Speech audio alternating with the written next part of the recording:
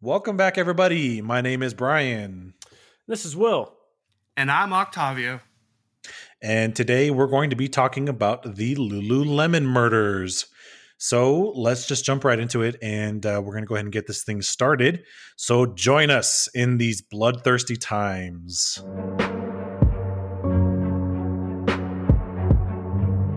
Serial killers do on a small scale what governments do on a large one. They are a product of the times, and these are bloodthirsty times.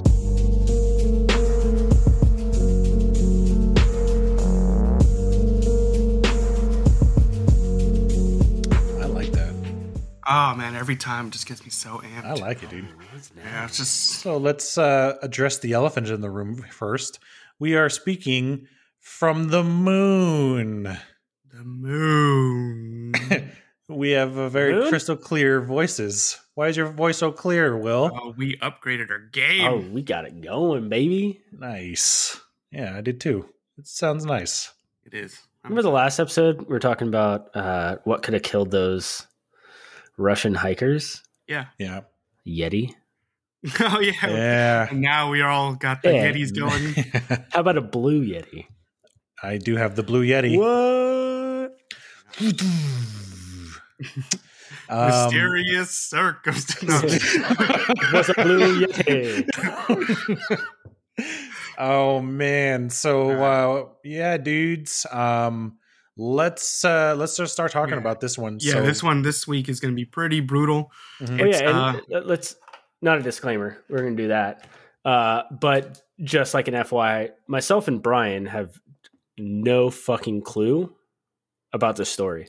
Yeah, So- I didn't let them research any of it. I wanted the twist to be a twist, and I wanted them to feel what you guys feel while it's happening.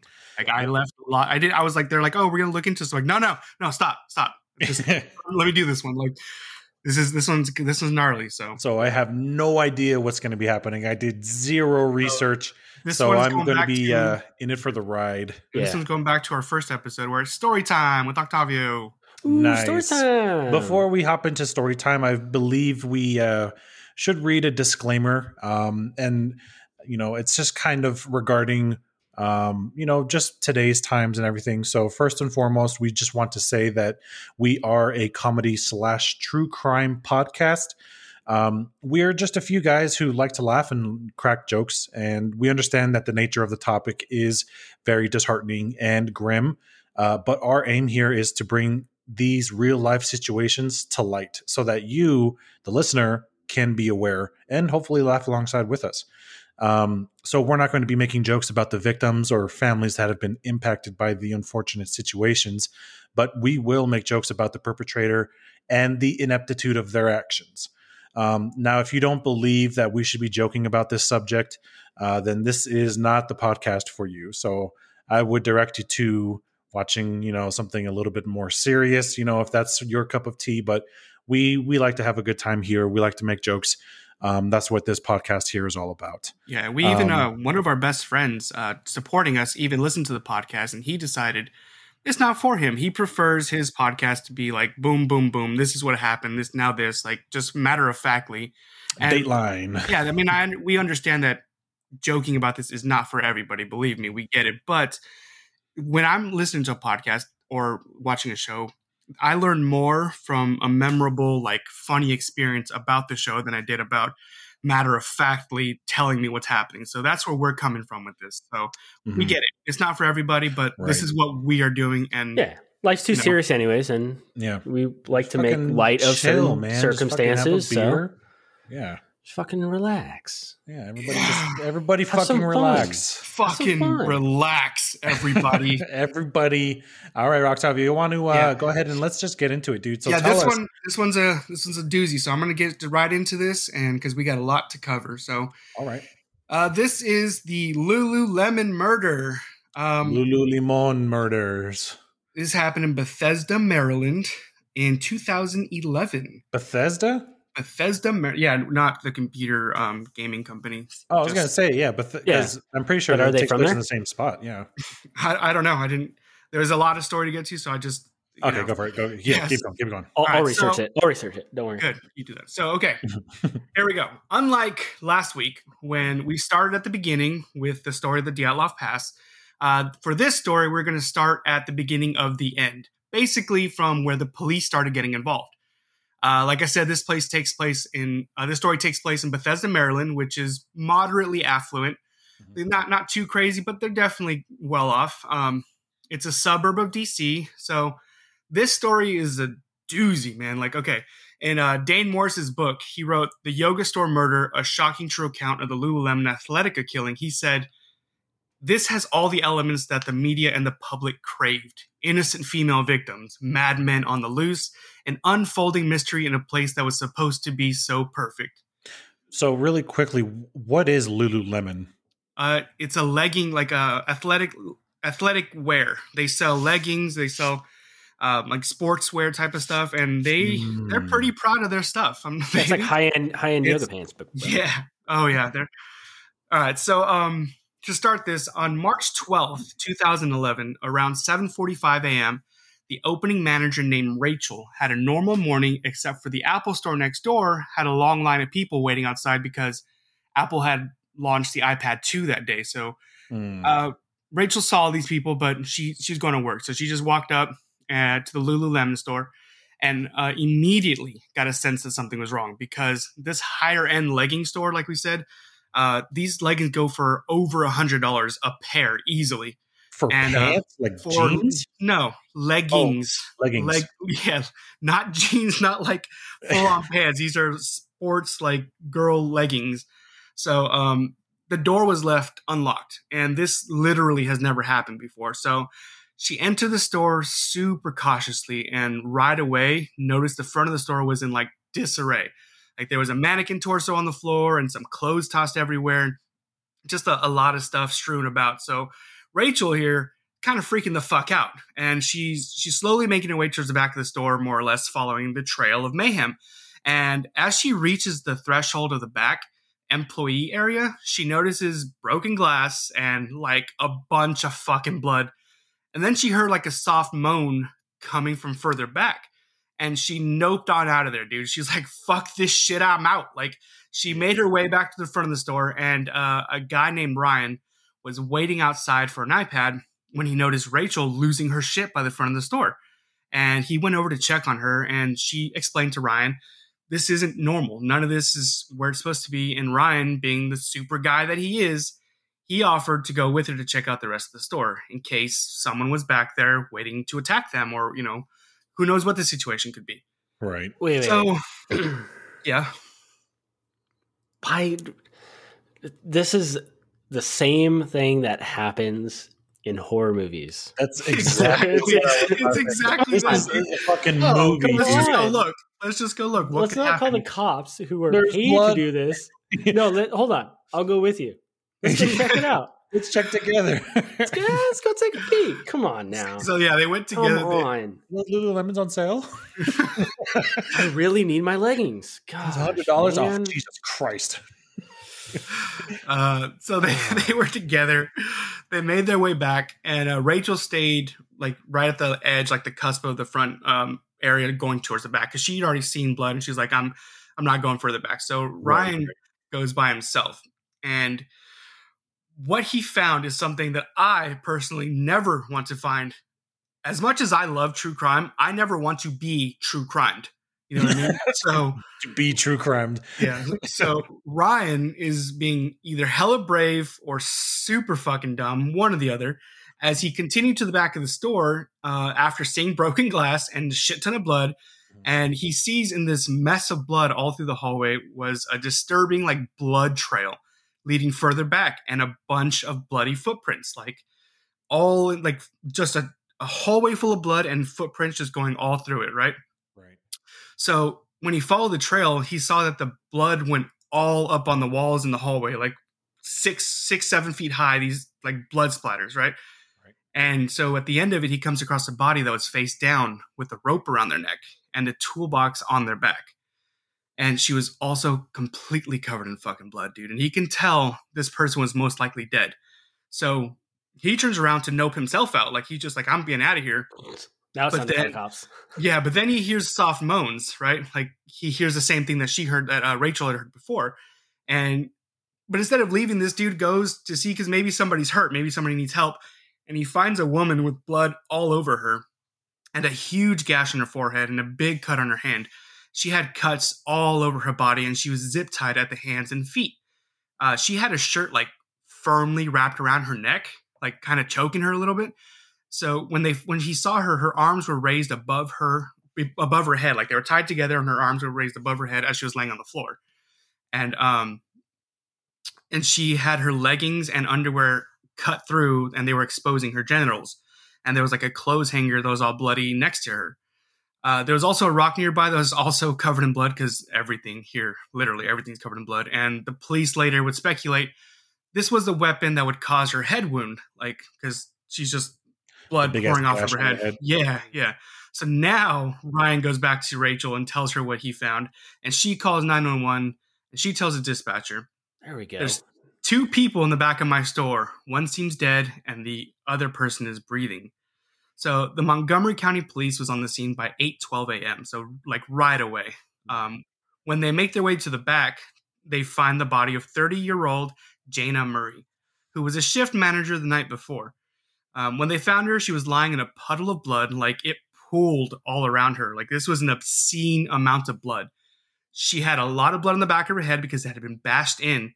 They also noticed her leggings and underwear were cut just like the other body. And they were cut at the crotch, and they assumed this meant she had been sexually assaulted. The other girl they found, 28-year-old Brittany Norwood, who also worked at the Lululemon store, and she was closing with Jana the night before.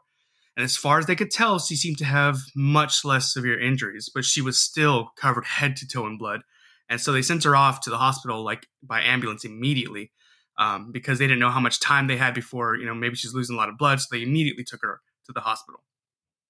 And they sent an officer with her so they could try to hopefully get her to tell them like what in the actual fuck happened here when she was able. Right. So back at Lululemon, though, they started to take inventory of the store and noticed that 3 of the safes were opened and empty. And there were receipts just like thrown everywhere. The registers were also emptied. There was glass and clothing strewn about the front of the store that led them to believe perhaps the girls tried to run, but they were stopped and forced to the back of the store. Like I said, in the blood were those footprints, and it looked like there were 2 sets, one smaller foot and one much bigger foot that looked like whoever had the bigger foot was chasing the person with the smaller foot. The big shoe print immediately stood out.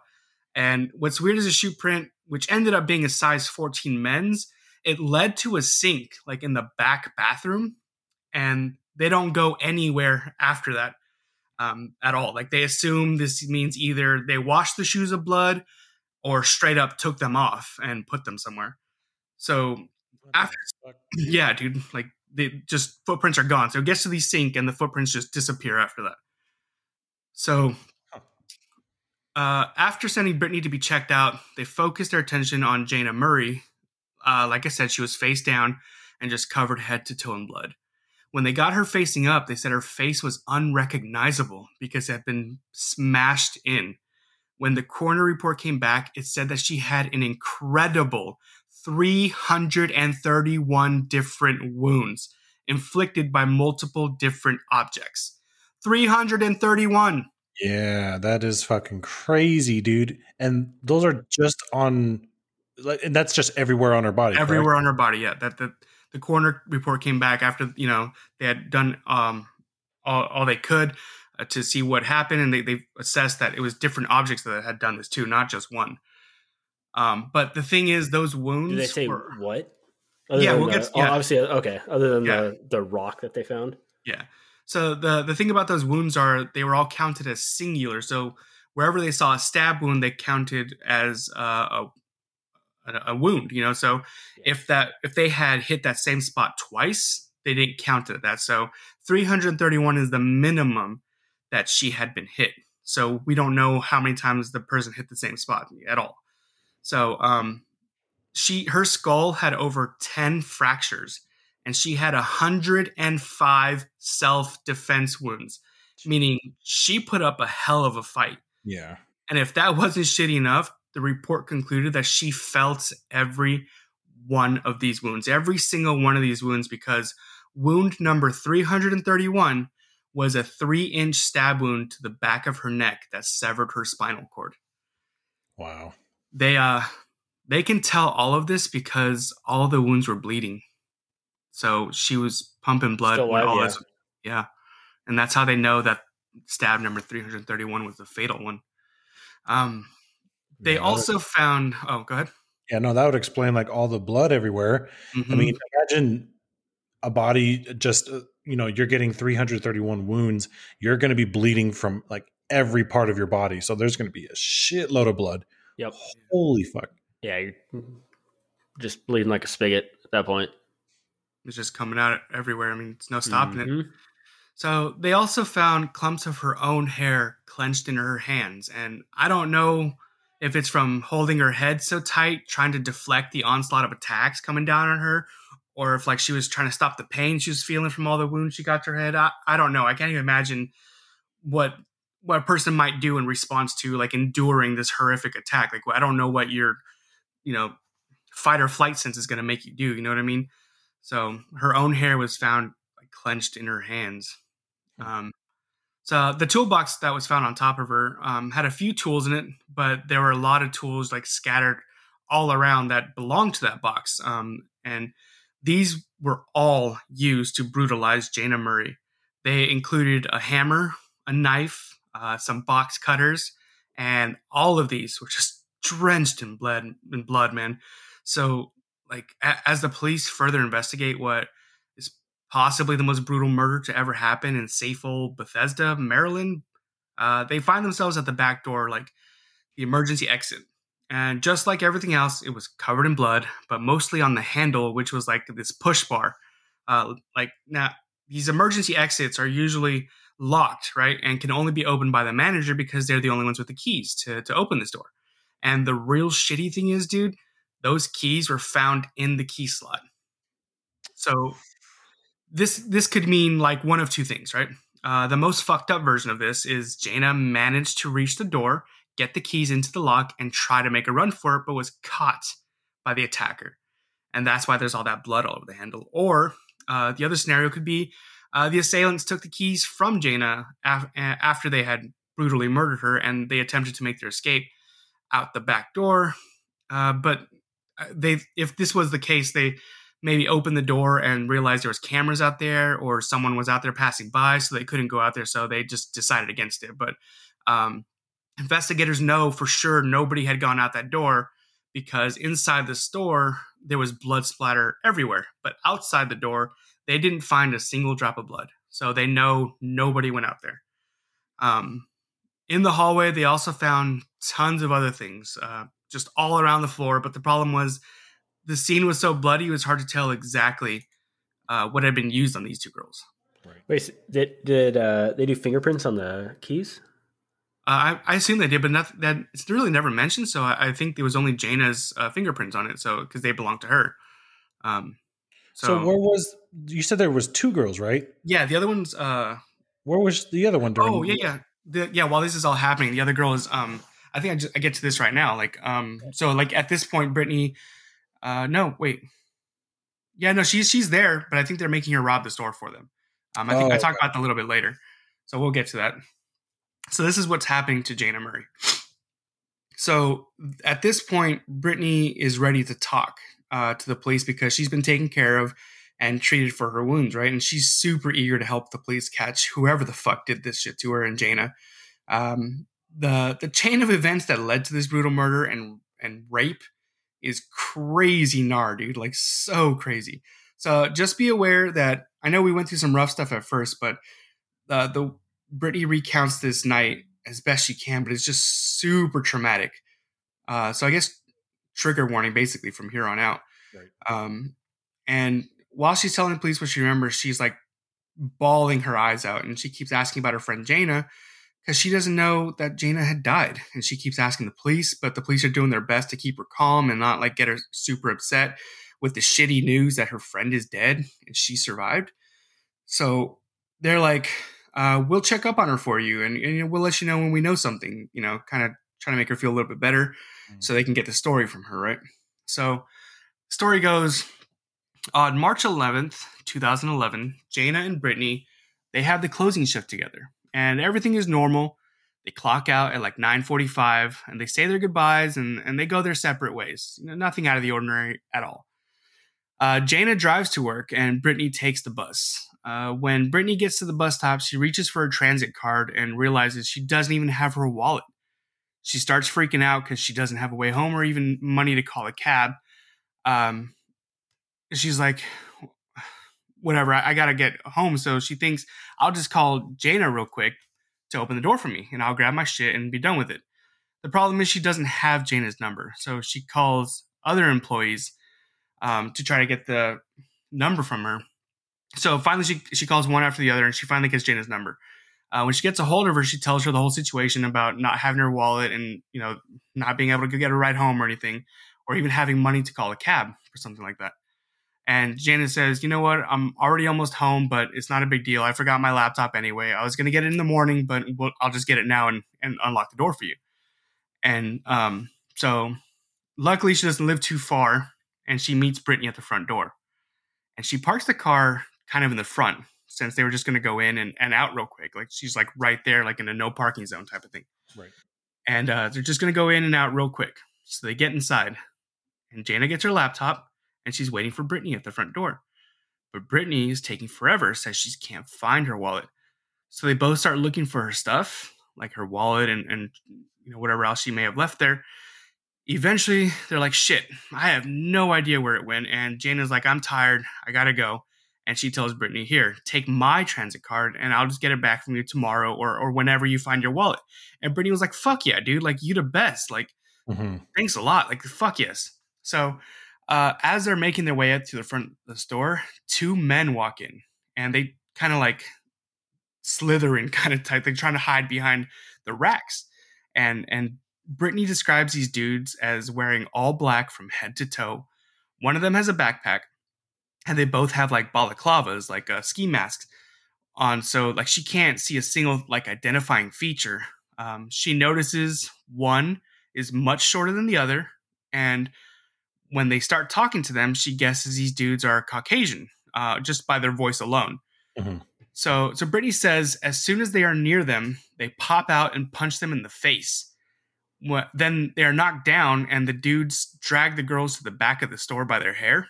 And she tells the police that not only did they get physically assaulted immediately, these dudes verbally assaulted them like from the get-go. Like, something I didn't tell you guys, I just forgot to mention, is Jana is a white girl and Brittany is black girl. She's African American. Mm-hmm. So these two motherfuckers, dude, are dragging the girls to the back while brandishing a knife, and they're simultaneously calling them dirty whores and yelling the N-word at Brittany. And when they get to the back, the two guys force her to tell them where the money is, and they're yelling at her to get the fucking money. And they force her to unlock the registers. Like, these dudes are just yelling like obscenities, like out just at all times. They don't stop. Like, just give me the fucking money, like, whores and N-words and stuff. And so they get her to unlock the registers and the safes, and they put the money in their backpack that they brought.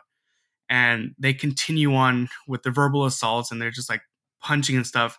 And while she's doing this, she can see the tall guy took Jana to the back, and he's dragging her by her hair. And Jana is just kicking the whole time. Like, she's trying to put up a fight.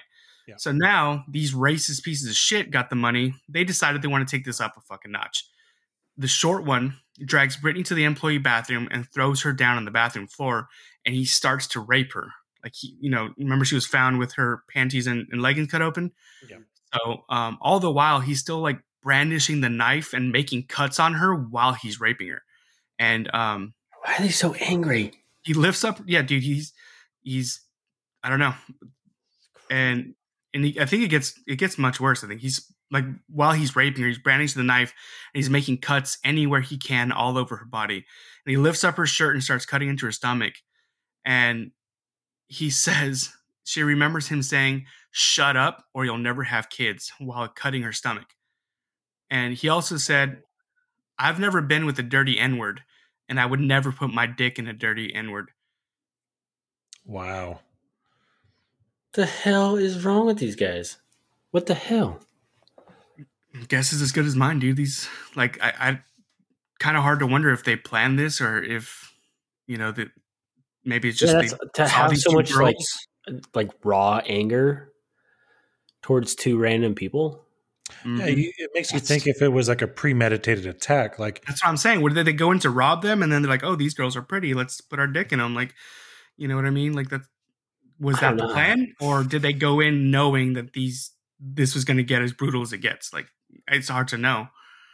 So after he was done, he decides that wasn't torturous enough, and he goes to the sales floor, like where all the clothes are, and he grabs a hanger off the rack, and he comes back and he rapes her with the hanger, and he tells her, "I won't stop until you start enjoying this."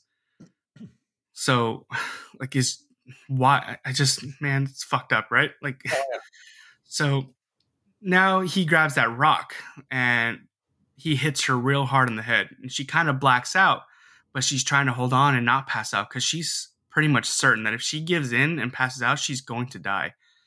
She remembers that during this whole fucked up scenario, she could hear Jaina in the background screaming and grunting because she was doing her best to fight these motherfuckers off. And the guy is just beating her just so bad. But as she's fighting them off, Brittany says that she could hear the screams would get more and more faint until they just stopped completely. damn. Uh, Brittany says she's tried to help, but I don't know what she could do. Basically she's trying all she can do not to pass out. And then she was also bound by zip ties and is crying her eyes out, is asking them if her friend, and she's bound by her hands and feet by these zip ties, right? And is at this point while telling the story that she just loses it and is like crying her eyes out and is asking them if her friend Jane is okay.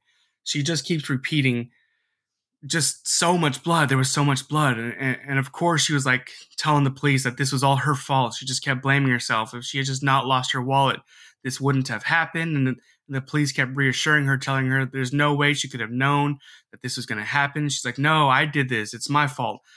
Typical like survivor's guilt. I mean, like I would have done the same type of shit. I mean, I would feel so fucking bad that because of a stupid thing like forgetting my wallet, someone is brutally assaulted and murdered. That is just a crazy like coincidence. Like, yeah, the one time like you decide or not decide, but accidentally leave something behind, or it's that moment where all shit just breaks loose. It's just like a crazy coincidence that something like that happens. Well, it's that whole hindsight is 2020 thing. Yeah. You can always look back at anything that goes wrong anytime in your life and be like, wow, if I just waited 5 minutes, this wouldn't have happened. Or if I went left instead of right, this wouldn't have happened. So still, that's still a rough thing. It's that shit that just goes on in your freaking brain, man.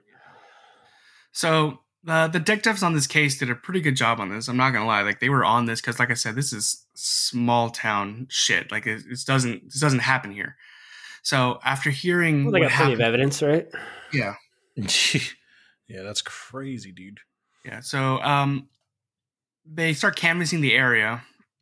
So after hearing what happened to the girls, they're on the lookout for two dudes, one tall guy and one short guy, probably white. Like that's what they have to go on. They immediately set up a tip line because this was such a popular area. Somebody had to have seen something, and there's no way that nobody saw anything at all. And they just ran off without being seen. Like, it's just crazy. This is a shopping mall. This is a shopping mall. You got to figure the area that has a actual Lululemon. It should be like a highfalutin type of. Yeah, there's like got to be marketplace, like cameras, or surveillance, or even if it was at night, there's got to be like someone like changing out the trash cans or something. Even if people weren't there during the night, there's definitely got to be like surveillance. Changing out the trash cans. Taking out the trash. Taking the trash cans. Changing the trash cans. What? It's the common phrasing is what I'm trying to say. Yeah, maybe in fucking Colorado, but changing the trash. All right. So the next step in their investigation is to go next door to the Apple store to see if anyone was around and to check their security cameras, because for some reason the Apple store is the only store to even have cameras set up. So they asked the employees if they knew anything, and boy, did they. The Apple employees tell them that on January 11th at like 10, they hear a commotion outside, like people yelling, but they just assume it's people out on the street just walking by being obnoxious. So they're like, whatever, like, but they reach the back of the store and they can still hear it. Now, the wall separating these two stores is basically like paper thin, like super, like right. They're right next door. So if you could put your ear up to it, you can hear stuff, and they can still hear the commotion. So it can't be coming from the outside. I actually saw footage from their CCTVs they have on, I think it was Washington Post. I think I saw the footage, or Oxygen did a series on this. So it might have been them. So anyways, the footage taken from the inside of the Apple store, you can see the employees going to the wall and listening, and they're clearly aware something is going on, because they go up to the wall, they back up a little, and they go up to the wall again, and they're like putting their ear towards the wall, like, so they can hear something is going on. Yeah. So an Apple employee named Jane was one of the people there that night, and when she was the one who heard the grunting and screaming and some loud thuds, but she had no idea what to make of it at one point. So she hears two people talking, and she can make out a little bit. And what she hears is someone say, "Don't do this to me. Don't do this to me. Like, talk to me, please. Don't do this." She also hears someone say, "God help me. God help me." And she's like, I guess I can call my boss, Ricardo, to come listen and see what he thinks. So Ricardo walks up, and he hears the same banging and yelling, but he doesn't hear anybody say anything. And he says, "Oh, that's just coworker drama." And he bangs on the wall to get them to shut up, like noisy neighbors. You know what I mean? Like you bang on your wall. Yeah. And the noises stopped for a little while. But they literally didn't take any other action other than that. They didn't call anybody, or they didn't inform the security guard they had, which is pretty shitty. But then again, I'm all for minding your own business, but this seems just a little bit too sus to be just like, yeah, it's whatever. Yeah. If you worked at a business right next to another business, you probably know the people that work there, right? It's pretty common. And so once you know, like, wait, they close at 6, it's 7. Why do I hear noises? Why are people screaming, "Please don't do this to me"? Shouldn't you just like, and then like, oh no, it's no big deal, and it's just like coworker drama, whatever. Yeah, just take a peep through the window. Like, what's going on in there? Yeah. Oh shit! Like the Apple Store had their own security, like they're the only ones with security, and they didn't even tell them. Like, hey, can you go check out what the fuck's going on next day? Yeah, even if they had called the police, like, and they didn't want to get involved, like, what? The police are just going to check on them, and if nothing's going on, then nothing's going on. It's not like they're going to get in trouble for calling the police and nothing's happening. You know what I mean? Yeah, I mean, this solidifies my reasoning to never visit Bethesda, Maryland. Cross that off your list. Yeah. Nope. Two down. Yeah. It sounded cool. 3 down now. So no Russia, no New Orleans, and no Bethesda. Absolutely not. And going to the Apple Store, you're not getting my business. Definitely not. So after writing down what the Apple employees told them, the police moved on to check their security cameras because, like I said, no one else has them. And the cams are obviously pointed more towards the Apple Store than anywhere else. But the front camera catches like the edge of the Lululemon store. And what the fuck do they see? They see plain as day, dude. 2 dudes walking away from the Lululemon store. They were dressed in all black. There's a tall one, there's a short one, and one of them has a backpack. Oh, so they did capture them on. They just catch. There's like a glimpse of them, dude. Like just on the corner, they were walking away from the Lululemon store. Just like maybe a 2-second clip of them just passing by. Like they just barely got them. But when they paused it, clear as day, exactly like Brittany had said. 2 guys who fit the description just down to a T. So now they just got to do the legwork to find these guys, right? Yeah. So around this time, though, the tip line they set up, they get a lead of their own. One of the callers says there's this homeless guy named Keith who's a black guy and a regular customer at this bar and is there literally every night. Like he panhandles or something during the day and then he spends his hard-earned money at the bar. But on January 11th, who's missing from the bar? Keith is missing from the bar. He wasn't there. And people say they saw him with a shorter white guy walking around. And what makes this super suspicious is Keith is an asshole. He didn't have any friends. Like he was known to make like unwanted advances towards women and is kind of just a violent guy in general. So it gets even more suspicious when they finally locate Keith on January 13th and he's at a hospital 10 miles away, all bloody and beaten. What the fuck? Okay, so when police hear this, they're like, this is it, because Jaina must have fought super hard and hopefully fucked this guy up enough to hospitalize him, right? Mm-hmm. And when they interview Keith, he tells them that basically he was part of a fight and the other bum fucked him up. So police have no choice but to leave him alone for now, at least until they can corroborate that Bum Fights 11 was being filmed, like he said. But it's 11. I haven't heard of that in such a long ass time. dude, Bum fights? Bum Fights, dude. Jesus. So, damn, Bum Fights it's fun to watch though. It's messed up as it is. Bum Fights was fun to watch. Wasn't what's that big black guy's name who used to box everyone? Kimbo Slice. Kimbo Slice, man. Yeah. Good. You want to get your head bashed in? Go fight Kimbo. Kimbo. Okay, so they do take some of his clothes for testing because they had blood splatter on them. So now they have 2 solid leads to follow up. So they set up a stakeout outside of Lululemon in case the masked men return to rob a different store in Bethesda Lane, since they're all pretty higher end stores. And they also go to talk to the homeless community, make sure Keith isn't lying out of his ass. As crazy as this sounds, dude, the 2 dudes walk right past the cops while they are doing their stakeout. I mean, these dudes are dressed in all black again with a backpack. 1 short guy, 1 tall guy, exactly like Brittany had described them. Oh my God. Obviously, they take these dudes in for questioning, right? Which is fantastic because Keith was actually telling the truth and he was out here fighting other bums. They also made it a point to say that Keith wasn't smart enough to get away with this. Like, the police just like, nah, he's not smart enough to do this anyway. Like, there's no trace of this. There's no trace of this, whoever did this. Like, there's no way a bum would be careful enough to not leave any evidence. You know what I mean? Right. So if you remember, there were these footprints found in the blood, and they had measured to be a big old foot size 14.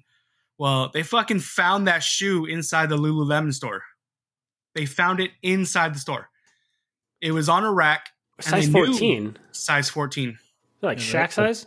Yeah, dude, big old foot.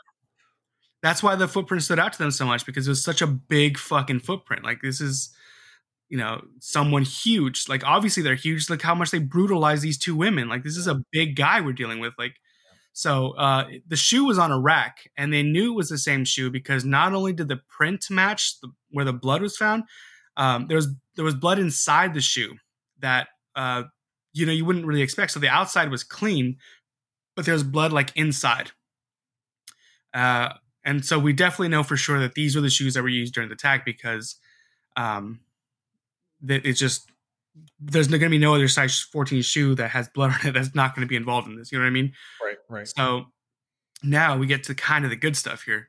So during the interview of the 2 guys that they caught in all black, the police get straight to the point and they show them the footage of these men dressed all in black. And they ask them straight up, "Is this you?"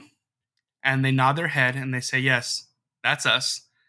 So on top of all this, they had found Jaina's car 3 blocks away. So if you remember, it was parked outside.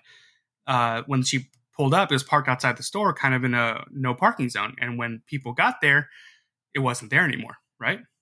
Oh, they moved the car?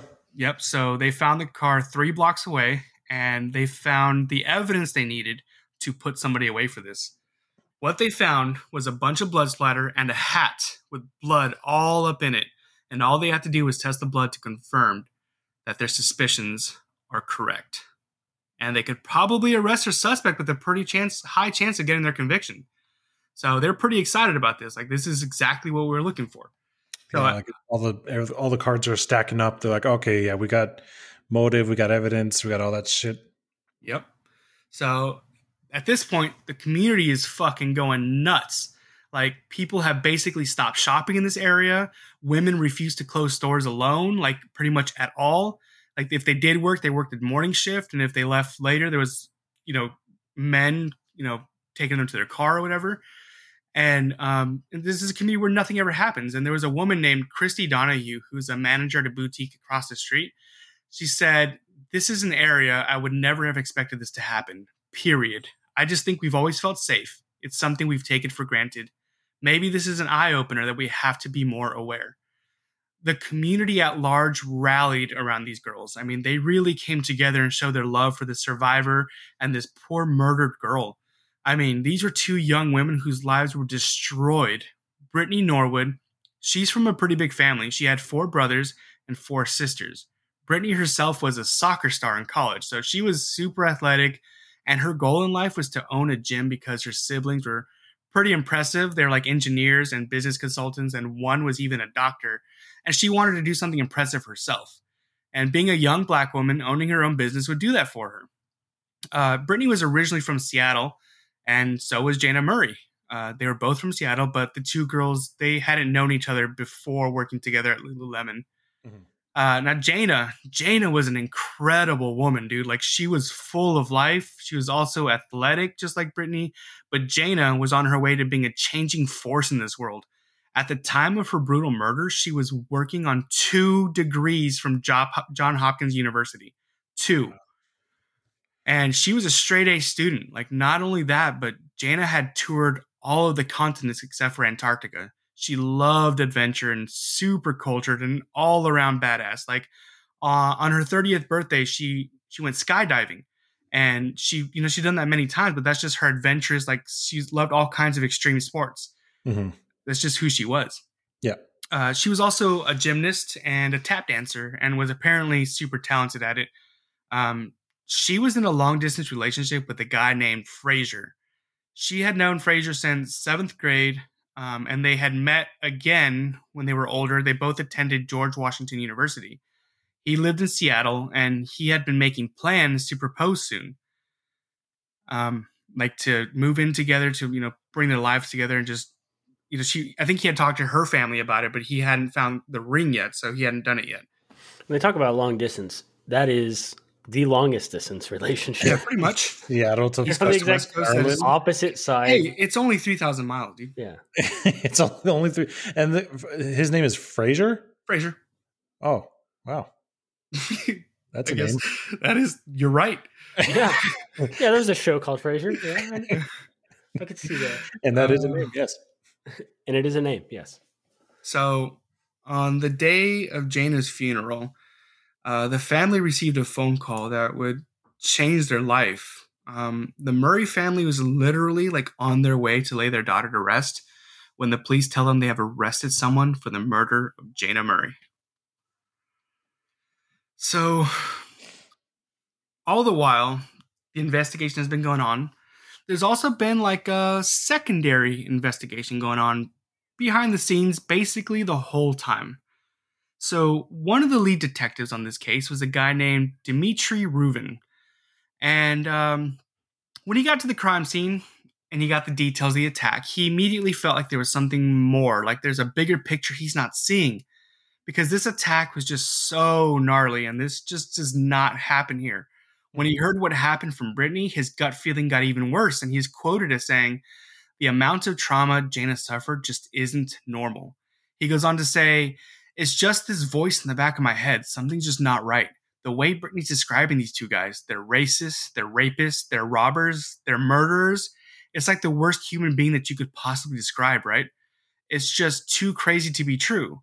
Which led him to say, it doesn't say 2 crazy people off the street to me. This just screams inside job. So not only that, but those That's what 2 I was guys. thinking. Me and Dimitri are on the same. Not only that, but those 2 guys who were walking by and admitted to being caught on camera. Yeah, those guys do that every day. They work down the street at the restaurant where they have a black uniform. So these guys were like, yeah, that's us. We live and work here. And the restaurant they work at said, yeah, these are our guys. And they were cleared. Like, they admitted to being on camera because they do this every day. That's where they work down the street. Right. So the uniforms are just black. That's just everyday life for them.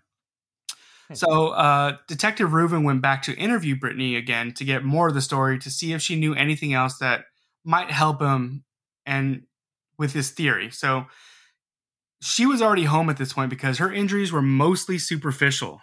And when they asked her again, she had remembered one more major detail while she was at the hospital. But aside from that one detail, everything else was the same. So this new detail that she said was that at some point, the shorter guy had pushed her down onto Jaina's body. And that's where she saw just how messed up and bloody Jaina truly was. She says the reason she is still alive and not nearly as brutalized as Jaina had been was because the guy said to her, "You're lucky that you're more cute and fun to fuck." The detectives take note of this, but honestly, there wasn't anything they could use to identify who the perp was. Like, they didn't get anything else new or useful from her other than that little tidbit. Mm-hmm. So they went back to their evidence and they started looking at the shoe.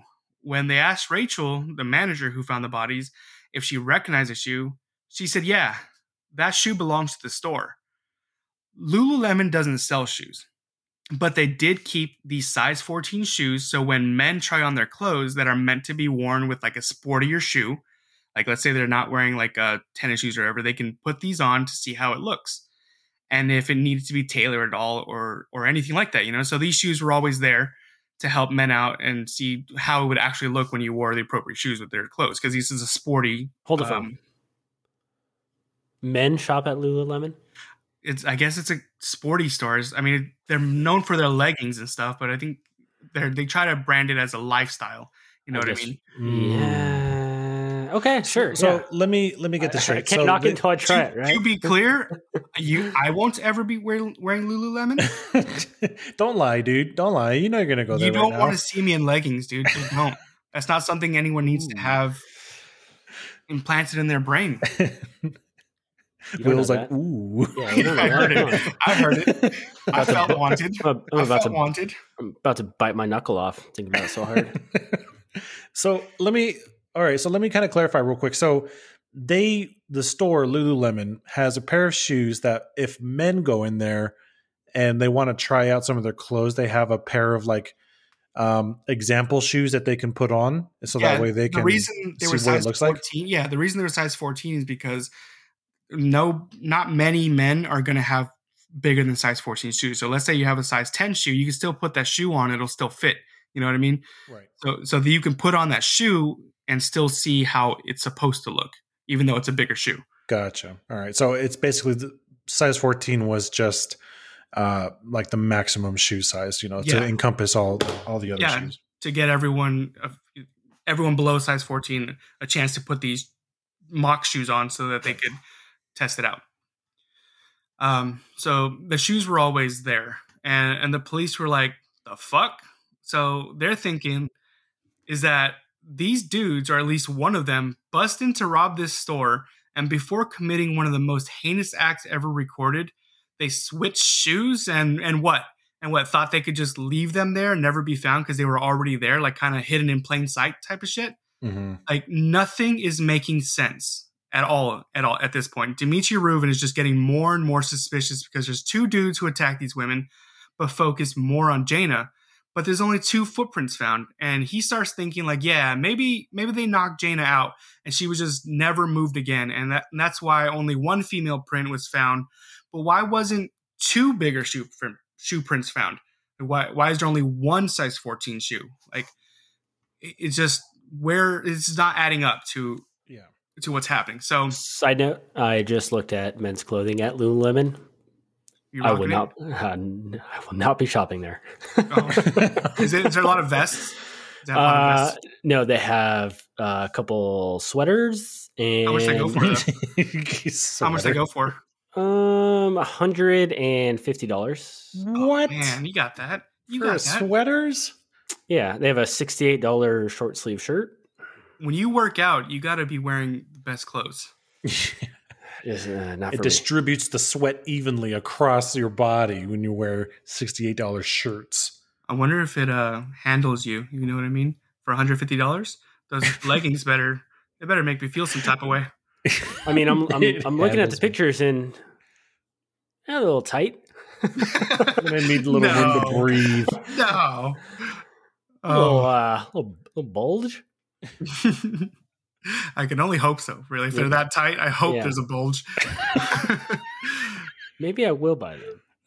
I knew it. Okay. So he he's irritated by all this, right? So he moves on from the shoes and is looking at other evidence collected at the scene. And he notices that literally every weapon used on Jaina and Brittany were from inside the store. The two dudes didn't even bring a weapon with them. The knife, the box cutter, the hammer, and everything else was either from inside that toolbox or from somewhere else in the store. Like they even found a Buddha statue that was in the main area, and that was found in the bathroom. What about the So, rock? no, I don't know where that came from. That's a good question. But there was a rock there. There was a rock. I didn't find. I imagine it's an outdoorsy thing. So you got a message. And Sorry. uh, They just told me where they found the rock. Okay. It was outside. a rock from outside. That's Yeah, super sus. And they brought it in. Super sus. The zip ties used on Brittany just were from there. Like literally everything was just from inside the store. Like nothing came from outside. The main thing that Reuven took away from this is that this attack must have taken a long fucking time. Like they had to go and find all these things one by one and must have tortured these girls because using all these different items as weapons 331 times minimum is incredibly time consuming. And later the judge would estimate this whole attack took at least 17 minutes. And he did this by saying he took a pen and he went home after one of the court dates and took a pen and kind of banged it against his desk like that, like 331 times without stopping. And it took him at least 11 minutes to do that. So that's not accounting for going back and getting another weapon. That's not accounting for a struggling Jaina, a struggling Brittany. So the time is at least 17 minutes that these girls were being brutally beaten. Yeah. So, as I said earlier, Detective Reuven's investigation is going on like parallel to the main investigation. And when he interviews the Apple employees, they never said they heard the sounds of any men talking or yelling. Because Brittany had said they were cussing and yelling racial slurs and calling them whores the whole fucking time. So if they could hear grunting and stuff, they should definitely have heard two loud ass racists, right? Yeah. I mean, especially if it's like considering, how large this guy is supposed to be with the size 14 footprint. He's like, gonna have a booming voice. He's gonna have a loud voice. Like yeah. So after they find Jaina's car and the blood tests come back, it's confirmed to be Jaina's blood and Brittany's blood. And Brittany's blood was found on the hat that they found in the passenger seat. And that was it. Nobody else's DNA was found at all. Just those two girls. So Detective Reuven is now thinking, fuck, okay, I know that I can't tell anybody what I'm thinking. And his fellow detectives agree. His superiors tell him, before you even think of uttering a single word about what you're thinking, you better make damn fucking sure before you accuse a survivor of a brutal attack and rape of murdering her coworker.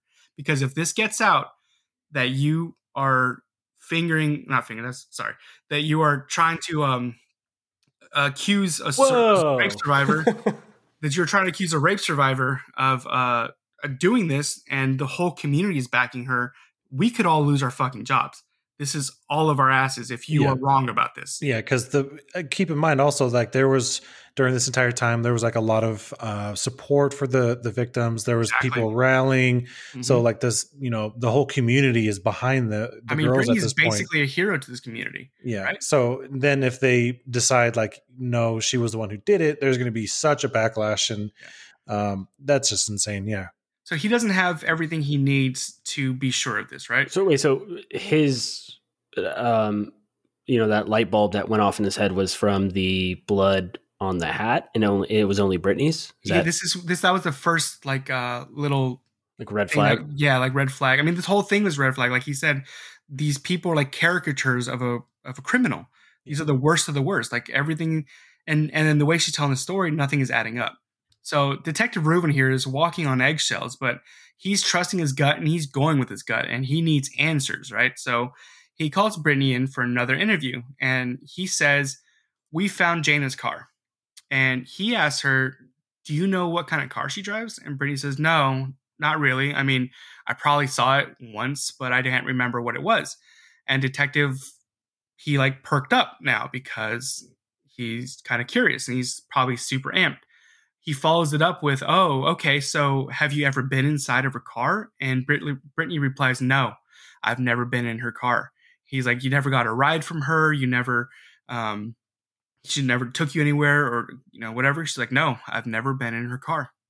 So now Detective Reuben, his heart is pounding and he knows what's about to happen, right? So he asks her, "So why did we find your DNA inside her car?" And Brittany begins to cry hysterically again. And all she says is, "Can I go home now?" So she's not arrested for anything. They have to let her go. Yeah. And they let her leave. And Detective Reuben says, "Fuck, man, I gotta get her back in here somehow." So he waits till the next day. And he's planning on calling her back because he wants another interview. The forensics team came back with some of the stuff that they found. And they had done extensive testing on everything. But they tested the zip ties that were found on Brittany. And what they found was fucking nutty, right? So on one of them, they found little indents on the tip of the zip tie, but only on one of them. And they were found to be consistent with someone using their fucking teeth to tighten the zip tie. Detective Reuben must be thinking like, "Fuck yes, get that bitch in here right now." Yeah. Like she must be thinking like, let's fucking go. Let's do this. Like, why is there teeth marks on the zip tie? Because you tied your fucking self up. That's why. Yep. Mm-hmm. So, but before they could do that, Brittany's sister Marissa calls him back and says, "My sister remembered something overnight. She remembered more and she wants to come in because a memory of that night all of a sudden came back to her." And what she tells police happened is stupid fucking crazy. Like, when you hear what she tells them, you're just like, why didn't you just put yourself in handcuffs? Like, just that's easier. Like, so she makes her way down to the police station with her brother Chris and sister Marissa. She tells the detectives that after everything had happened with the murder and the raping, the two criminals made Brittany move Jana's car because when Jana parked, she kind of just left it in the front of the store, right? And the dudes didn't want to draw attention to the store. So they make her move the car 3 blocks away to an empty parking lot. And she does it. She drives the car and parks it. And Detective Reuben is like, you mean to tell me you had access to a car and you could have easily went to the police or driven home or did anything else other than what these two assholes wanted you to do? And she's like, "Yeah, they said if they saw me stop at all or talk to anyone, they would kill me. And they knew where I lived. And they would come to my house and kill me there if I leave." And the detective's like, "You never told me that before." So then he asked, "What happened next? Did you walk all the way back 3 blocks to the store?" And she was like, "Yeah." Detective Reuben's like, "Nobody saw you?" She said, "Yeah, people saw me. I even saw a cop. And I guess nobody cared. So you're walking around bloodied and beaten, but no one cares? Is that what you're saying? That's what happened?" What the fuck? And finally, one of the detectives is like, "Fuck this," and tells her straight up, "Look, you got to tell us what really happened, Brittany. It's like, what you need to be honest here. This is getting out of hand. Like, just come out with it." And Brittany's like, "What do you mean? I told you what happened." And the cop tells her that her story just isn't adding up. But Brittany is adamant. She says she told them what happened. And the cop keeps pressing her. But she just churns on the waterworks again and asks if she can go home again. So this whole time, Detective Reuben was interviewing her. Other detectives were talking to her brother and sister outside. And they were explaining to them all the shit they have on her. And they were making them think she is behind this whole thing. And Marissa, she just breaks down crying because she now believes her sister is a murderer. But her brother's like, "Nah, there's no way my sister's this monster you're saying she is." I mean, I don't really know any brother that wouldn't try to defend their sister, I mean. So the cops are like, "All right, tell you what, come with us. You come to the interrogation room where your sister is, and we can talk to her together." So they are all now in the room with Brittany, and the cops continue to lay it all out. All the shit they have, all of the evidence they have pointing to her being the murderer. And she's just steadily denying this. And at a certain point, her brother Chris asked the detective if he could talk to her sister alone. I only found a few quotes, and this is basically how it went. Like this isn't exactly how it went, but this is kind of from all the quotes. Yeah, all the quotes, because these are all actual quotes. So I kind of put them together in what I think is chronologically. So these are from various sources. Washington Post, the Oxygen, some other, I forgot the websites, just WJT or something like that. And then a few podcasts that I listened to. And then there was that book I mentioned earlier by Dan Morse. So this is how I put it together. So I'm going to have my buddy Brian and my buddy Will take it over from here. All right. Wait, Will, so who are you going to be reading? I'm going to be the dude. All right. I will be Brittany. Do you think they are recording us? Come on, man. wait, Brian, you're Brittany? Yeah, I'm Brittany. Oh, okay. So Brian is Brittany with that voice. Okay, No. okay, I got it. I'm good. Yeah, she big. Take it away, fellas. Okay. Take it away. Oh, she big. Okay. No, I've looked. There's no recording devices in this room. Are you sure they can't hear us? Listen, you're going to have to be very honest with us. It doesn't look good because you try to cover it all up. Should I ask you if you did this or not? I don't want to talk about it. About this here. Can we talk about it? We can talk about it when we get home. Listen, I'm not going to fucking rat you out. You need to tell me because I don't think they're going to let you go home. And if we need a defense attorney, just tell me because it's going to be a media shitstorm. Just fucking tell me. You have to tell me. Like, there's evidence they have on you. It's really convincing. And I know I told the police that it wasn't convincing, but Brittany, the evidence they have, it's really fucking convincing. You're going to have to at least tell me so I can try to get you out of here because this is going to get a hell of a lot fucking worse. Did she ever accuse you of shoplifting? I'm sorry. I don't want to disappoint you like I've disappointed everyone else. I did not steal anything, and I'm doing good. I didn't take anything. Listen, no one's disappointed in you. I'll never be disappointed. You're my family. Was this whole thing planned? No, none of this was premeditated. Why did you do it? I don't know what happened. Was it shoplifting? Were you trying to steal? No. Then why'd you fight this girl? You tell me I can't think on my feet, but I need information before I can do that. So what happened? You don't have to give me all the details. Just tell me what fucking happened. Was this whole thing planned or was it? No, not at all, Chris. Tell me what she did to get you to fight her. I really forgot my wallet. No, I believe that. But did she accuse you of shoplifting? Is that what all this is about? I didn't take anything. Okay, listen. Here's what we're going to do. We're going to have to get on the defense attorney. We have two options. There's temporary insanity, but you've talked too many times, talked to too many people. You've talked to too many counselors, and people know that you're not insane. It's not going to work. You're going to have to be very honest with us. And the attorney we're going to have is going to try and concoct some sort of plan, like she attacked you. But that doesn't look good because you try to cover it all up.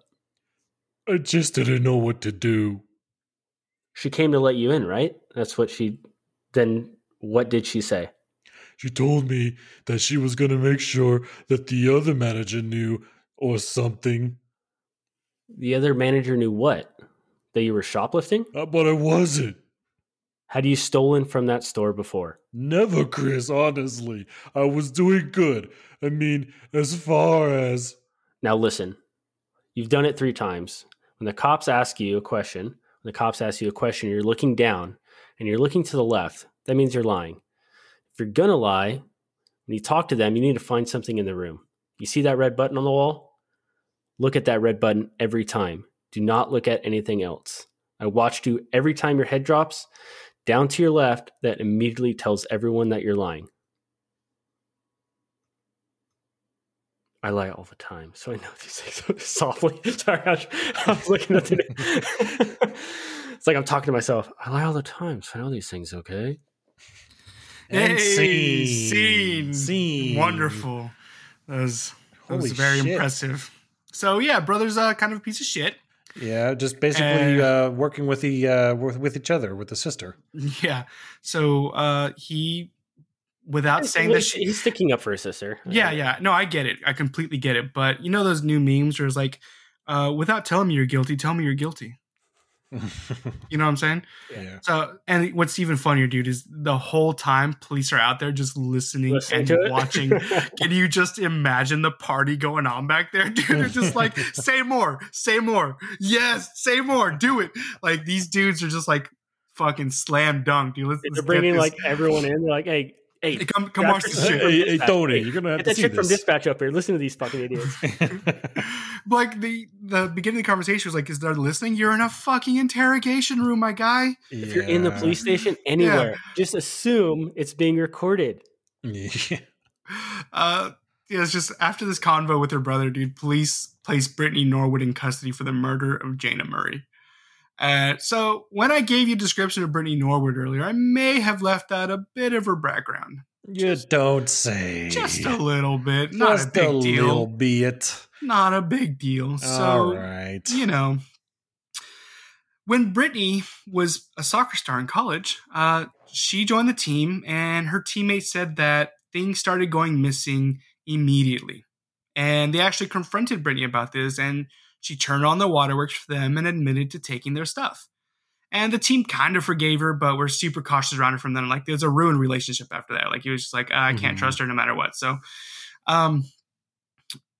after she was arrested, people started coming out of the woodwork. And in a forum about the case, her old hairstylist came out and said Brittany had straight up stolen a full weave. Placed in her head. Like, she stole. You guys know what a weave is, right? Yeah, those nappy ass weaves. Brian, do you know what a weave is? You should know what a weave is. Yeah. Mr. Brian. Sorry, yeah. The hairstylist. Yeah. No, barber. So, yeah. Oh, sorry. Oh, my bad. Oh, sorry. Sorry about that, Barbara. Oh, Brian. sorry. Tomato, tomato. Barbara Brian. Barbara. She stole a weave. Yeah, she stole a weave, dude. What do you think about that? The most heinous of crimes. Obviously.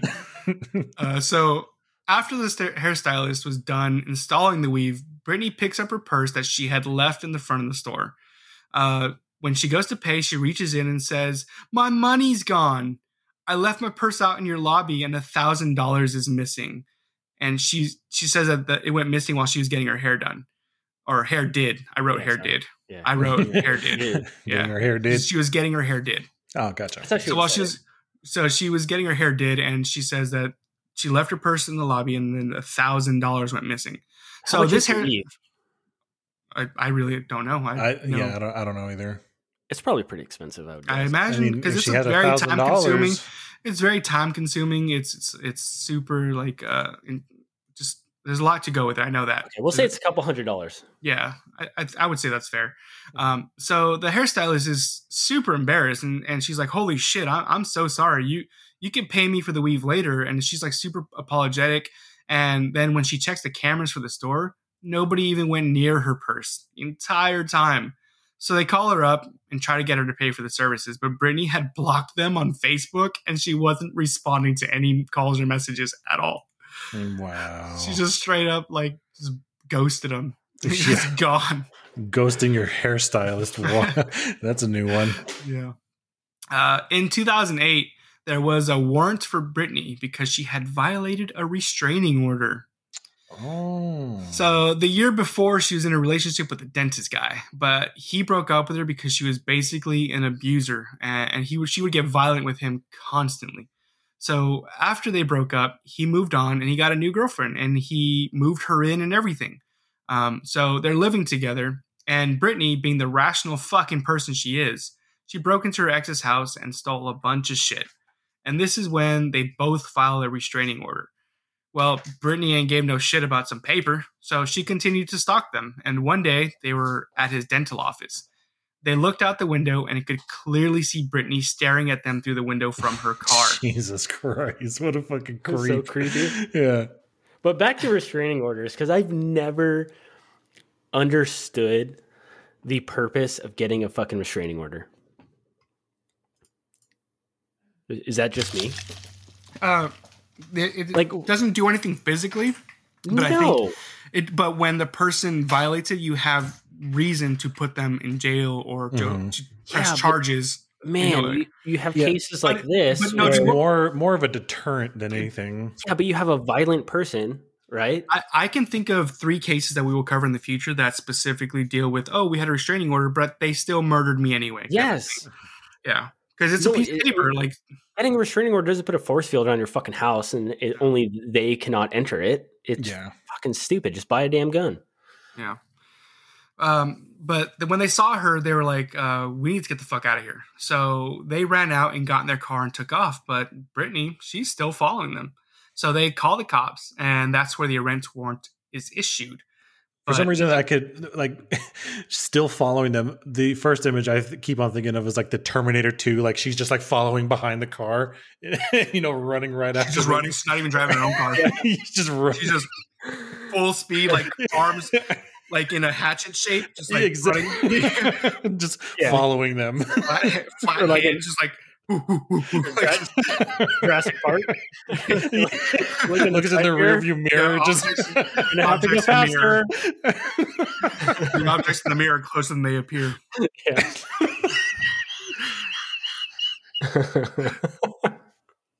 Come back here. Oh my god, dude! You got to use your Britney voice. Hey, baby, where you going? Come on, baby. All right, so leading up to the Bethesda Lululemon was the night of the murder at the Bethesda Lululemon.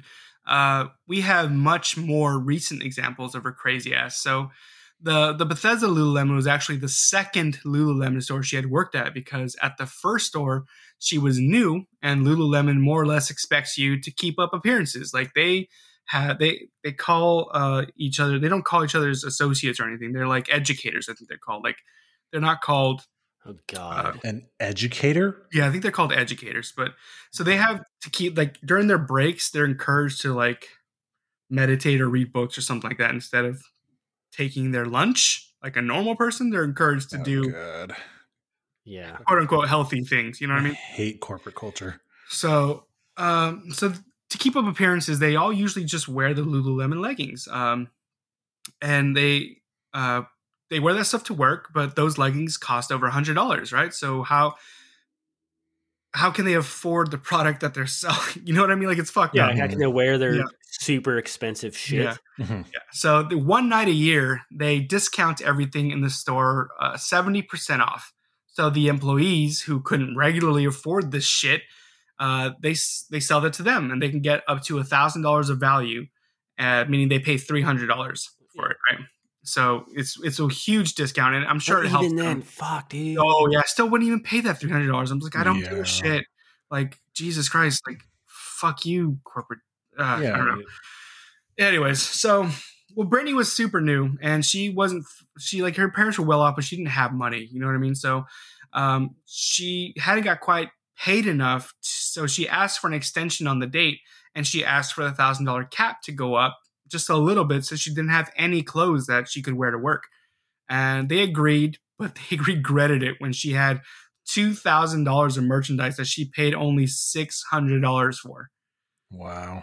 So even after they had done this for her, she was about to be fired because she was suspected of shoplifting anyway. So, but there's a ton that goes into firing someone without proof, like catching them red-handed that they were stealing, you know? Right. So instead of firing her, they just transferred her to the Bethesda store. And at the Bethesda store, almost immediately, things started going missing. And one coworker actually says that she had bought new perfume, and Brittany was like, wow, that smells really great. Oh, wait, can you say that for me? Oh, that smells so great. So basically, she was a klepto. Absolutely. Yeah, 100,000% was a kleptomaniac for sure. And but to be a murderer as well, like, you got to have more issues than just that. Like, absolutely. That kind of shows, like, I guess it's different state to state, but California is you're technically considered an at-will employee. So if you look at me funny, you can be fired, type of thing. You're looking at will. Yeah.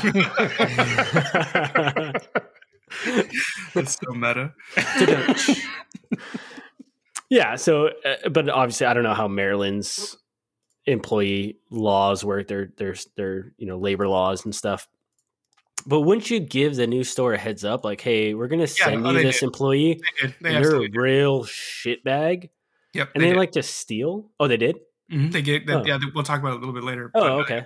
Sorry, I'm jumping did. the gun a little bit. No, it's fine. It's just you're using your old noggin there.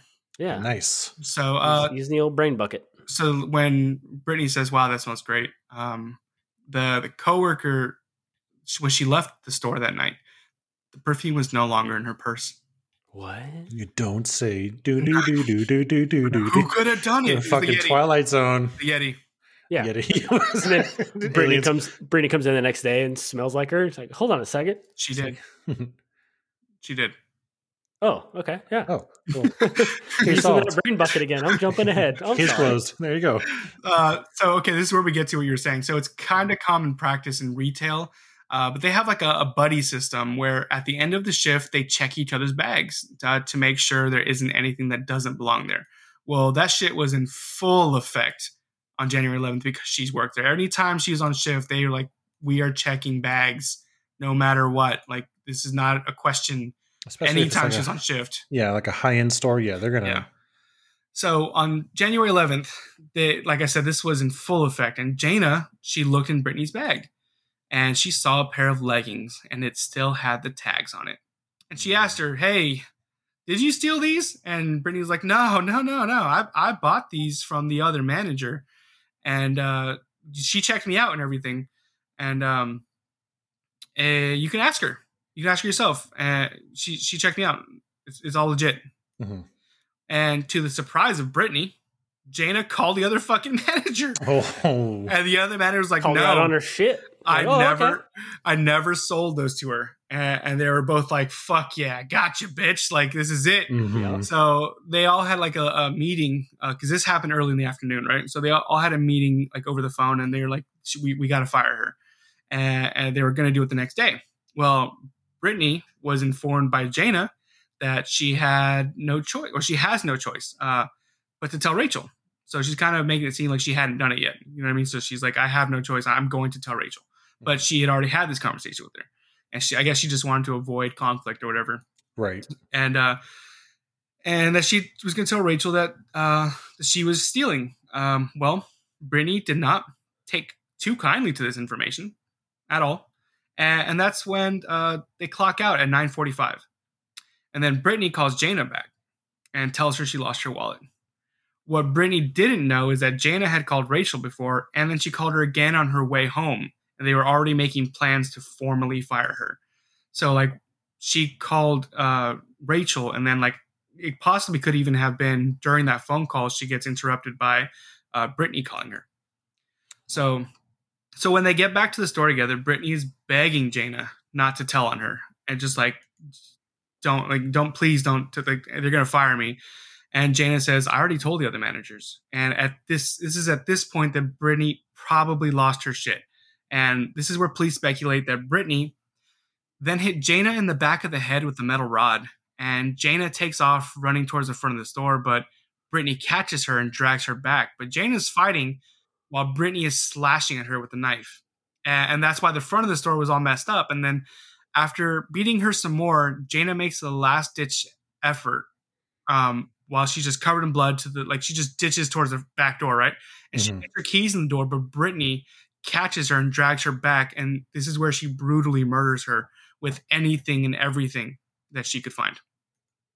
And the police speculate that the gash on Brittany's forehead, this is nuts, all right? So the gash on Brittany's forehead and the cut on the webbing of her hand between her thumb and pointer finger happened at the same time. It seems as though Brittany was stabbing Jaina so hard that when she continually was stabbing her, she lifted up the knife and bashed herself in the face with the handle of the knife. And when she came down with it, she lost her grip on the knife and cut her hand when it slid down the blade. Oh my God! What the? That's how hard she was hitting her. Like, she's just kind of up and down, and at one point she hit her own forehead, bashed her own face open. And then when she went down, she lost control of the knife, and her hand was cut open by the blade. And was that an actual knife, or because they said they found the shit around the store? So was that like the I don't know. It's just Knife. it's part of the remember it toolkit. said I something think. like the box razor blade cutters. or whatever. Yeah, it was a knife. It was a knife. It was like a Oh. 3.5-inch blade or something like that. Oh shit. So like I think it might have just been part of the toolkit. Maybe they needed to cut something sometime. I don't know. They didn't really Yeah, go so they into need too a much Bowie detail. Box knife. cutter. Yeah. They just have a Bowie knife sitting around. Take the So, tag off the Lululemon Yeah, leggings. there's got to be good quality tags though. Yeah, With a that's big old knife. That's not a knife. It's a knife. Uh, A machete. that's a spoon. I see you played knife and spoon before. I see you play knifey spoony before. So, yeah, that's just nuts, dude. Like, she's hitting her so fucking hard that she lost control of herself, that she hit her own face. And Over a fucking job. Yeah. no. Let's narrow down more. Over $100 of leggings. Mm-hmm. Let's narrow it down. Her job was at stake, sure. And the shitty part is, like, even if they had fired her, I can almost promise, like, guarantee they would not have taken any legal action. They were just like, all right, No, they were just you're gonna fucking fired. fire her. They would have Get the fired fuck her. out of here. Yeah. There would have been almost, if there had been, I would have been very surprised. But no legal consequences whatsoever other than you're out of a fucking job. Mm-hmm. And now you're in prison for the rest of your fucking life. Yeah. But so it just doesn't. Wow. It's literally, you can narrow it down, dude. She killed and brutally killed another woman over $100. Yeah, that's just Stupid. definitely, not all there. There's definitely more than just kleptomania. There's many. I can guarantee there's many other things wrong with her. I don't know what, but it's not normal. So after killing Jaina, she took her keys and moved her car so it wouldn't be noticed because he was still at the front of the store. And she sat in her car for like an hour just contemplating what she had done and how she was going to get away with it. Like, she was just sitting there roasting in her shit and just trying to think of ways to get the fuck out of this. Mm-hmm. And at one point, a cop did actually drive by. And that same cop remembers that he did see a car in that parking lot and the lights were on. And when he came back maybe an hour later, the lights were off. So he did see her sitting in the car, and she was just sitting there. And she's trying to think of ways to handle this. Like, she just probably think about what you would be thinking about sitting in the car. Like, fuck, I just murdered somebody. What the fuck am I going to do? Like, what am I going to jail? Like, she's like, no, I can handle this. I can fix this. I can make it look like something else. Mm-hmm. So we saw what she decided on, right? We saw the crime scene. We saw, when she got back to the store, she would toss more shit around and put those size 14 shoes on to make it look more realistic that there was a man there. But what she didn't know is that her sock was drenched in blood, and that blood got on the inside of the big shoe. So even though she cleaned them and then put them back, it was still clearly bloody. She then insanely, I don't know how anyone can do this, but she started slashing at herself many times. She's literally. Well, Octavia, that's because you've never killed someone before. They're obviously not of the sound mind. So If you're trying not to, you have the fear of, being convicted of murder in your brain. Mm-hmm. I'm sure you'd probably do some crazy shit to try and prove that you weren't the murderer. Yeah, I mean, if it's between you and Fight or prison flight, or baby. whatever, Fight or flight. Yeah, you self-preservation. I get it, but that's still fucking nuts. Though. I don't know how I could take a blade to myself though. I don't. As soon as I cut myself, like, ooh, ouchies, ouchies, that hurt. You're just like, blood everywhere. Oh, God. yeah, just You realize you have a freaking horrible gag reflex. Yeah. Just looking at blood. Oh, God. So not only that, but she slashed herself on her stomach everywhere. I mean, they said she had cuts everywhere. They're all superficial, like I said. Well, yeah, but she they had were everywhere. Her story was, you'll never have fucking babies after I'm done slicing you. So she had to cut her fucking stomach. That's a psychopath, dude. It is a psychopath. That So is then a she zip tied herself, right? She did her feet first. And then she, like I said, she tightened the zip ties on her hands with her mouth. And then she posed herself with her hands above her head, which is just so fucking stupid. Because if this happened at 10 o'clock at night, 10:05, 10:20, right? This happened late at night. And they didn't, 8 o'clock is when Rachel found them. So what you think she was late, or was she heard people come in the morning and was like, oh shit, I gotta fix myself. You know what I mean? Like, fuck. Like, Do you think she got a pretty solid 8 hours of sleep that night, or what? I would not put it past her. This is already insane. That's 10 hours in between that time and when she was found. Well, I think from the time she was done doing all the murder and doing all the crazy throwing shit about and putting the shoes on and cleaning them, I think it might have been about 1 o'clock when she finally like laid down. Everything's all set. Yeah. Because she sat in the car for an hour. She did. I mean, like I said, the murder itself took about 20 minutes. And then she had to make the scene worse. And so that's still like seven hours. And then she staged that raping of herself by the hanger that never happened. Like, and, I just completely slipped my mind. But the rape kits they did on both women came back completely negative. So okay. Yeah, I forgot to mention that when Detective Reuben was on his completely accurate. Yeah, on his tearing of ripping apart this story from the very beginning, dude. From the moment he heard anything, this dude was like, and imagine being that detective too. Like, good on him, because like you can't say this shit out loud. This is a rape and murder survivor. Like, you cannot say this shit. You know what I mean? And black. Yeah, that too.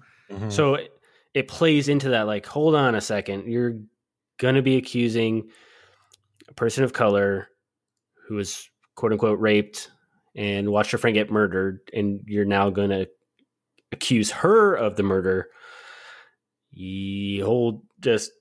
Take a deep breath. Make sure your fucking T's are crossed and your I's are dotted before you even fucking think about talking about it. Even uttering a word, like you can't even breathe this out. I remember I heard that he had been talking to his wife about this. Like, dude, I think Brittany did this, and his wife was like, "Shut the fuck up," basically. Like, you better, if you even tell me, you better come at me with the facts. You know what I mean? Because this is a hero right now. They are rallied, and actually, as shitty as it is, the family had of Jana Murray, because remember, she said she tried to help her, but all she could do was to not pass out. All she could do was lay there and watch, because she was zip tied, and she was getting beaten herself. And the family had been like, "Oh, we want to send you flowers in the hospital," and Brittany was like, "No, you don't have to do that." And she denied them. But imagine that phone call I was talking about. They're on their way to lay their daughter to rest, and they get a phone call saying they arrested Brittany Norwood. Oof. Yeah. Like, the same girl who was with her daughter that night and was who they're going to fucking send flowers to. Yeah, and it's just, I don't know. So, like I said, she was still posed in that when they got there at 8 o'clock. So she could have easily moved to a more comfortable, like the fetal position that would make more sense. She wasn't tied to anything. She was zip tied to herself. She wasn't tied to a pole. She could have easily moved at any point during the night. But when they found her, she's like, "Oh, my hands are above my head. Like, I'm like basically sprawled straight out." Like, she could have probably walked to DC and back. Yeah. So like, it's just 7 hours.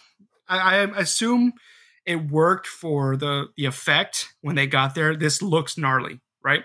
But when you start thinking about it, like, why, if you weren't tied to anything, if you weren't dead, why did at any point you not like curl up into the fetal position or move or squirm out of the way you lay? There's no marks around her that said she was moving. And the blood, the trail wasn't like smeared or anything. She stayed in that spot. Yeah, she wasn't trying to escape or leave. Yeah. She was just staying there. Yep. So it's just, even that is just like, Detective Reuben's like, that, nope, doesn't make sense. Yeah. Mm-hmm. No. Little sus. Yeah. A lot of sus. Anyway, so needless to say, Brittany was convicted of first-degree murder. But it's really funny, just a little anecdote. Her own defense went in asking for second-degree murder. They weren't saying, "I didn't do this." They weren't saying, "I'm a victim of anything." They said, "No." Trying to take a plea deal? Yeah, can we just have second-degree murder? So even her own defense is like, "Yeah, can you just give us a lesser?" Yeah, this is kind of cut and dry. Can you throw us a bone here? So during the sentencing, the judge said, "You're a hell of a liar, and an entire community was terrorized because of you." And in January 2012, she begged the court to show mercy, but no one gave a fuck, just like she didn't show any mercy to Jana Murray at all. And if you remember, the Apple employees were like, "Please talk to me, talk to me, don't do this, please." Mm-hmm. And she still did it. Yeah. So Brittany Norwood was given life without the possibility of parole. Do they So not have she's there. do they not have a death sentence in I don't Maryland? I don't think so. Wait, it's Maryland, right? Yeah, Bethesda. Yeah, Maryland. So yeah, there's little other anecdotes. Like during when she was in jail, they said that all of her phone calls were pretty vain. She kept complaining that her hair was a mess and she didn't have her makeup, and Yeah, it she didn't have her sucks. fucking weave done. Yeah, no weave the weave had already fallen out, I guess. Oh but yeah. she just all of her phone calls weren't like, oh, I'm so sorry, Well, Yeah, no, she had it was no remorse for anything that no, she had dude, done. she's a Cold psycho. fucking blooded. So yeah, she's just complaining. I don't look good, and you're not supposed to in jail or prison. Really, you're not supposed to in prison, not jail. But I don't prison. know. Have you seen Orange is the New Black? Yeah, none of them look good. What? You take None that of back. them. No, sir. What? No, I will not. Okay, the blonde chick. Not even. Yeah, what's that? She's from that 70s show. I don't know. That 70s show girl. Oh no! That's not the blonde chick. That's the redhead. Talking about the main character. The main character, Uh huh. the chick from that 70s show, is a smoke show, and then the tattooed chick when she comes in and starts. Oh, that's Rose. Rose something. Yeah. She's supposed to be Batwoman or something. Yeah, I think that's her. You can. Yeah, I guess. I'll I guess. I'll give you the last one. Okay. I'll allow it. Yeah, you can take back what you said. No. No. They look rough. Okay, like I'm not saying they're ugly. I'm saying they look rough. They're supposed to. Yeah, okay. They don't put makeup on stuff, but natural beauty. Come on, man. Yeah. Work with me here. Something really cool is that they still honor her memory. Like there's a picture of her doing yoga inside the store. Like with as like a advertise, like they have the big murals and stuff, like a poster. It's Jaina doing yoga, and there's in the front of the store. They have like a stained glass window at the top, like over the entrance, and it just says love, and it's a memory, honoring Jaina Murray. She was remembered forever by that store. They have moved since, but I think that stained glass is still there. Still going to be there, yeah. Yeah, I just looked up Brittany Norwood. Yeah, so that story about her saying she's cuter and more fun to fuck is kind of hard to believe. Yeah, she looks a little rough around the edges. And she has that like psycho look in her eyeballs. So yeah. So yeah, this is a crazy story because it's one murder, but it's just twists and turns and story after story, and then the brother. I mean, I get it, but man. And did anything ever happen with the brother? No, dude. That's not a crime. Not a crime. Yeah. No. To try to tell them to say something, like he's not trying to cover it up. He's just trying to be like, all right, you can't, whatever. Right. So, yeah. So that was the terrible, brutal murder of Jaina Murray and the asshole fucking Brittany Norwood. Psychopath. Yep. Yeah. So how much do you think with Jaina Murray, because we talked about like her background a little bit, her being super accomplished, meaning that she has like multiple degrees. Oh yeah. That reminds me. Thank you for saying that. She was actually awarded her degrees posthumously. She got both of them. Oh, well, that's good news. Yeah, that's really cool that they did that. Yeah, absolutely. And she was on her way anyway. She would have got them no matter what. Yeah, and that's great. Yeah. And the part of me is thinking is like, because you can, with Brittany's background, that her, like most of her family has some sort of accomplishment, and then she has this coworker who's doing these like double degrees, and she has like adventurous personality. How much of that do you think actually played into like her becoming the victim? Oh, dude, she has, what's that called, that inferiority complex. So if she knew all this stuff, I promise you that she was like, when she was stabbing her, something like, this is for this and this is for accomplishing this, just like fuck you and your degrees, like all that pent up like anger and resentment, it just finally unleashed. So I saw I was looking up some of the crime scene photos, and it shows one, and it really looks like her. But did they really snap a photo of her when she was lying on the floor? Yeah, they did. Oh, okay. Yeah, That's very sus. Superposed, right? Yeah. Why is her hands above her head? Like that. Yeah, and like her legs are perfectly like straight. Yep. I'm glad you looked it up so you know what I'm talking about. Yeah, it looks super, super fake. Yeah, I didn't want you guys to look it up because it would have gave away too much. But even it shows the cuts on her stomach and it looks so superficial. So superficial, like nothing. It's like little baby cuts. Yeah. It's like I don't want to hurt myself that much. Yeah. They look like scratches, basically. If someone were to scratch your stomach, that's what it looks like. Oh, yeah. But that gash in her forehead is pretty damn gnarly. And the thing about that gash is like when they looked at it, the blood was running down towards her nose. So she was standing up when she got that cut. Unlike her story when she was already laying down and got that gash. Yeah, you can see it. It runs right down like the bridge of her nose and then across her lips down to her chin. It's like a straight line. She may have thought she was like pretty smart and like she got away with this, but clearly she wasn't looking at the big fucking picture here. This is she has many she's got a lot to learn. That's crazy. Basically. So that's all I got. That's like I said, the terrible murder of Jana Murray. Mm-hmm. I can't say her name enough because this is who this is about. And so, has there been any updates, like on her prison time since? Because this was 2011. She's life, no possibility of parole. But she did try to. There's always appeals. And she tried to appeal, it was denied. I think it says she tried to appeal on the basis of they didn't let her leave when she wanted to leave during the interrogation. But if you remember, the cops were like, "You can leave after you that's fine." When she talked to her brother, type of thing. Yeah, she wanted to like, "Can I go home now?" And she's saying that that whole interrogation should not be allowed because she had asked to leave, and the cops said no. But no, they didn't. They said, "Yeah, you can leave. Just tell us what happened." So it was denied. Oh, okay, good. Gotcha. So that's all I got. You guys got anything? No, man, that was really fucking brutal. So, yeah, that's all I got. Let's. You have anything for with the listeners listening to like some of the, anything with the Bloodthirsty, where to find us on Facebook, social medias, anything like that? Same as always, bloodthirstypod@gmail.com. We're being more active on Facebook now, so look us up there. I'll probably try and get Instagram going too at some point, so keep an eye out.